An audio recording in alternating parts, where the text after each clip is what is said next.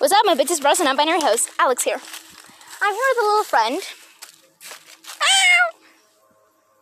She is a human. Well, a furry. She's 9. Please don't judge her. Anyways. So we're at like a finca in the forest. And, about Sam. Oh my god, yes, right, I want to tell you this. So yesterday I was texting with Sam, normally like, hey, how are you?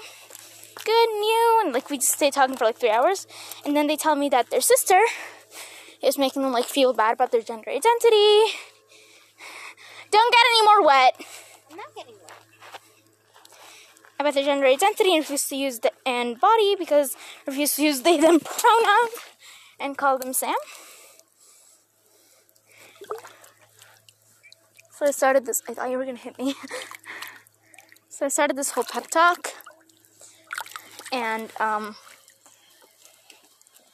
whole pep talk about how like it doesn't matter her sister's opinion. There.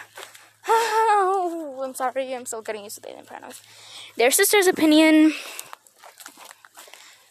and about how what matters is how she feels.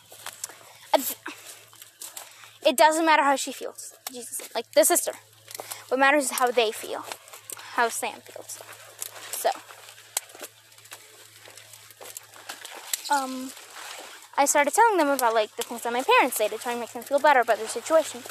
That's like that being non-binary is a mental illness and that we deserve the same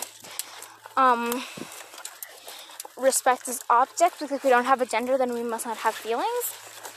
And things like that. Basically mocking the community by like saying, oh, I don't identify as a girl or a boy. I identify as a waffle maker. And things like that. Which is the worst. Honestly, it's the worst. I'm full of bugs. It's the worst. And so I started telling them and then I said, society will be like that. There will always be stereotypes and judgments. And then I said, let's go run away together to a little island. Just you and me. And they said, yes! And then we started planning out our life, how we're going to have 10 cats and dogs, and we're going to live in a small island in Hawaii. And we're going to have bees and frogs, which are 2 of our characters. Charlie and Derek. Charlie's a bee, Derek's the frog. So yeah. And then about how we're going to take Epcot, which is the dog that they have right now in the place they're staying in Villa Leyva. These flowers are beautiful. Right? Oh, I forgot to mention, I'm in a flower plantation right now where they sell flowers. Yeah. Where they harvest flowers to sell. So, that's V talking.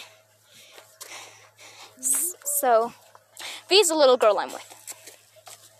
The furry. Furry. That barked at her dad or meowed, I don't remember what it was, and just said, I'm a furry, and then like scratched me. Which you should stop scratching. I did stop scratching. After that, I haven't scratched this thing. No, but it's stinging. Oh, it's because you were sunburned. No. It's not because I was sunburnt. So anyways. Because it's only stinging like certain areas. But anyways, I'm done talking to V. So we started planning our life in Hawaii. And yeah, and it was like super romantic, even though it was by text, because they're in Villa Leyva and I'm in Medellin. We just started talking like that, and about how we're gonna go live in Hawaii, and today we were still planning it, and I think we might actually fulfill it after tomorrow, because I'm coming out tomorrow. I'm super scared. I might get kicked out. I might lose my phone. So if I don't post an episode tomorrow with my coming out story or the actual dialogue, then I was either kicked out, they took my phone away, or both. Wish me luck. And I'm tired because I've been walking for like an hour alone with V. Oh, these are beautiful. Anyways.